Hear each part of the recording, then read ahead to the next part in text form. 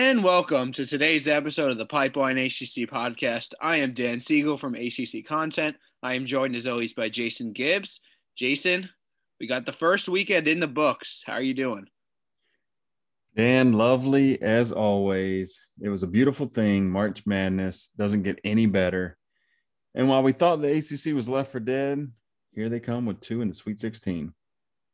Yeah, we had two teams that won in the first round, but both of them won in the second round. Syracuse and Florida State are moving on to the second weekend. So we will review those games first, and then we'll get to a couple of other important outcomes around the NCAA. But let's start with Syracuse. 11th seed beat the third seeded West Virginia 75-72. Once again, Syracuse emerging in that postseason. I'm starting to think that their zone is relatively easy to figure out for ACC coaches who are able to play them every year. But for the NCAA tournament teams, they have one day or in some cases a couple of days. It's difficult for them. And we're really starting to see that this year, but this is not the first year where Syracuse was a double-digit seed and have made a ton of noise in the tournament. It's kind of funny. It's almost like they'd rather be that lower seeded team and kind of come out of nowhere. You had a great line on Twitter about Buddy Boeheim forgot how to miss a few weeks back, and it seems to be true.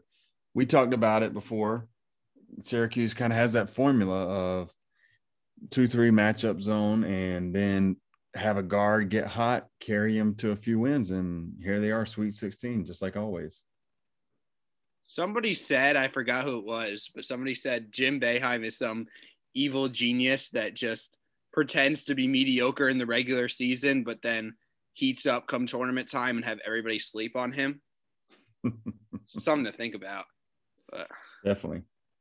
West Virginia shot 37% from the field. Syracuse's defense, like we said, phenomenal. Turned the ball over 14 times. And the only reason they were even in this game, the only reason it was within 3 points was because Sean McNeil was jacking up these deep threes and hitting them. But like you said, everyone thought Buddy Boeheim had cooled down even after a 3-point first half. No, he doesn't miss. He went for 22 in the second half. Big props to the Orange. They will take on the second-seeded Houston next round. But how about Florida State? They dominated Colorado down the stretch, 71-53. I thought Florida State was going to have problems with Colorado. Colorado's so well-rounded. They run the mover blocker sets, but backdoor action. Florida State's defense looked very much like they did against Virginia when they faced their mover blocker. And it seemed like they had been preparing for a week the way they outsmarted the Colorado offense, reading those passes. They really had a day. So very impressive performance for Leonard Hamilton and the Noles tonight, especially defensively. I think going up against Virginia in the regular season helped them out here. I mean, it seemed like for a while, though, the first team to 30 was going to win the game, right? The 24-20 at halftime, no one could really buy a bucket. But then, like you said, their length and athleticism took over. They hold Colorado to 35% shooting. They themselves shoot over 50%, 52.2 to be exact. And really down the stretch, it was just a total team effort. Polite did get 22 points, but other than that, it was pretty balanced scoring, knocking down threes, hitting their foul shots, not turning the ball over. Recipe for success in March. No, it was a pretty balanced effort as usual for the Noles, but let's talk about Anthony Polite a little bit because he picked a good night to have the best game of his career. First off, provided that spark with 4 3-pointers, something that the Noles desperately needed after not making any 3-pointers in the first round. And he played a complete game, 22 points, 5 boards, 4 assists, just 1 turnover, 4 steals. Anthony Polite played out of his mind, and that was just really impressive to see. Yeah, he did. So he had, as you said, 4 assists, only 1 turnover, 4 steals, only 1 foul. Really great game for him and kind of gave the Seminoles the spark they needed. And who knows, maybe they've turned a corner. Of course, they got a tough matchup in the next round, but hey, it's March. Madness happens. They should enter it with confidence. Michigan has not really been owned by a lot of teams this year. They have very few losses considering the conference that they play in, but I mean, they're not unbeatable, so we'll see. Florida State is very good right now, and they have a super high ceiling, like we've always said. So we'll see how they could do in the Sweet 16 and perhaps beyond, but we will preview them later this week. Speaking of the Big Ten, though, they have not had a lot of seeds. I think they only had one team go to the Sweet 16, which is actually less than the ACC. And part of this was because their number one seed, Illinois, went down to Loyola Chicago, and in dominating fashion. I mean, Loyola was another team with their defense that just completely shut down Illinois. It was incredible, the ball pressure they provided, double teams on the ball, but then recovering to the post, and quite the game for the senior Cameron Krutwig, who started on the Final Four team as a freshman and has become a superstar now. Yeah, we talked about it in our preview podcast when we looked at the tournament. KenPom, I think, had them ranked at 9th best team in the country, and yet they somehow ended up with an 8th seed. And we talked about it was kind of unfortunate for Georgia Tech to run into that good of a team that early. But here they are with the same formula. And, you know, the funny thing is because everyone has kind of a mulligan year from COVID, even Krutwig could come back if they want. They could run the whole thing back next year. And, you know, the Ramblers, I think they made the Final Four a few years back as an 11th seed, and they're knocking on the door again as an 8th seed. And I think their 8th seed was just super underseeded. Not only does it hurt them, I think it hurts the seeds that they have to play even more. This was something, I think it was Gary Parrish that tweeted out, but Illinois was punished by having to play a team this good in the second round as a 1 seed. You have to beat somebody elite, probably multiple teams that are elite, in order to get to a championship, but tough draw for Illinois. Nonetheless, they did not play well enough to advance, so I'm not going to pity them. But how about 101-year-old Sister Jean giving those advanced analytical scouting reports in her pregame prayers? That woman is just built different. It is funny. I saw that and when it came out, and I questioned its authenticity because that seemed pretty specific. But I'll take it with a grain of salt. It was at least something fun and entertaining to read, though.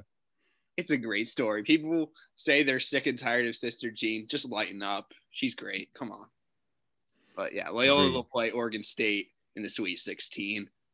Our other game that we wanted to get to, how about Oral Roberts, 15 seed, second 15 seed ever to go the Sweet 16, the first one being Florida Gulf Coast. And they did it by taking down 7th seeded Florida, 81-78. You were spot on last episode. Oral Roberts was not your typical 15/2. Most times, the 15 seeds exhaust everything in their efforts. They parade the streets, so to speak, and get clobbered next round. Oral Roberts comes right back 2 days later and takes down another power conference foe. Yeah, it's true. And we talked about, the lack of celebrating actually spoke more than when people do go crazy, teams do go crazy after what they consider a big upset. Here's something interesting I've thought about. Because the tournament's a little different this year, because everyone's kind of basically in a bubble in the same spot, I wonder if going forward it bodes well for underseeded teams, because typically what happens is you get a win, you maybe get 2 wins, you then go back home and everyone pats you on the back and everyone wants the interview and everyone wants the text and the phone call and the picture and everything else. But you're not going to really get that this year. You're going to be kind of isolated. So I wonder if the lower seeded teams kind of sit there and stay focused and stay together and kind of block out the pat on the backs. And I don't know, maybe they can make it all the way to the Final Four. Who knows? Yeah, you never know. They play Arkansas next round. That'll be a very difficult game. After that, they play the winner of Villanova and Baylor, potentially an even more difficult game. But given the magic we've seen so far, I wouldn't count anything out. I mean, a 15 seed in the Final Four maybe, but no, we'll see. Max Abmas, though, 28 points, 7 assists, Kevin O'Banner actually outscored him in both games, so I want to give him a little bit of love too. 28 points and 11 rebounds. Smith is the fuel that runs the team, but got to give love to the sidekick that's kind of been scoring all the buckets as well. Both of them played every single minute, I think, of both games. I know they played all 40 against Florida, and just heart and soul, man. Yeah, exactly. It's really an incredible story. I really love to see the Cinderellas beyond, watching the ACC move on. But how about some love for the Pac-12 as well? I know I personally have shamed them in past episodes, but I'll tell you what. Bill Walton, do you know what his Final Four was? I did see that. Go ahead. Yeah. It was USC, Oregon State, Oregon, despite being in USC's region, Colorado, and UCLA, despite the fact that you could only have 4 teams in the Final Four. But hey, he might be closer than a vast majority of us. Yeah, it's funny.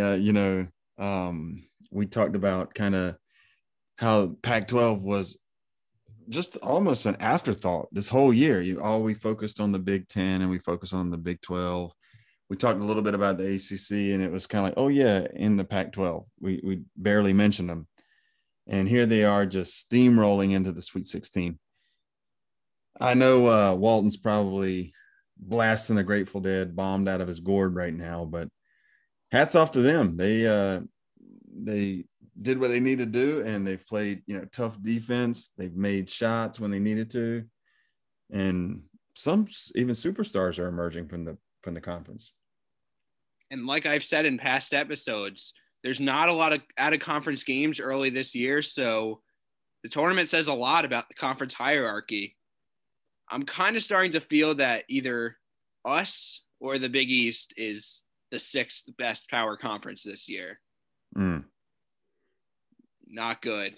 The ACC is not a football conference, so you have to have some sport. Maybe the Olympic sports. Hey, it just means less over here. Anyway, that'll do it for our fast break episode.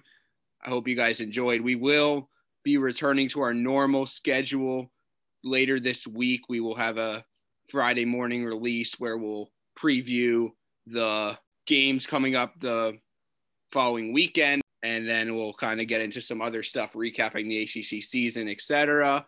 But until then, I hope you guys enjoyed, and we'll see you next time on the Pipeline ACC podcast.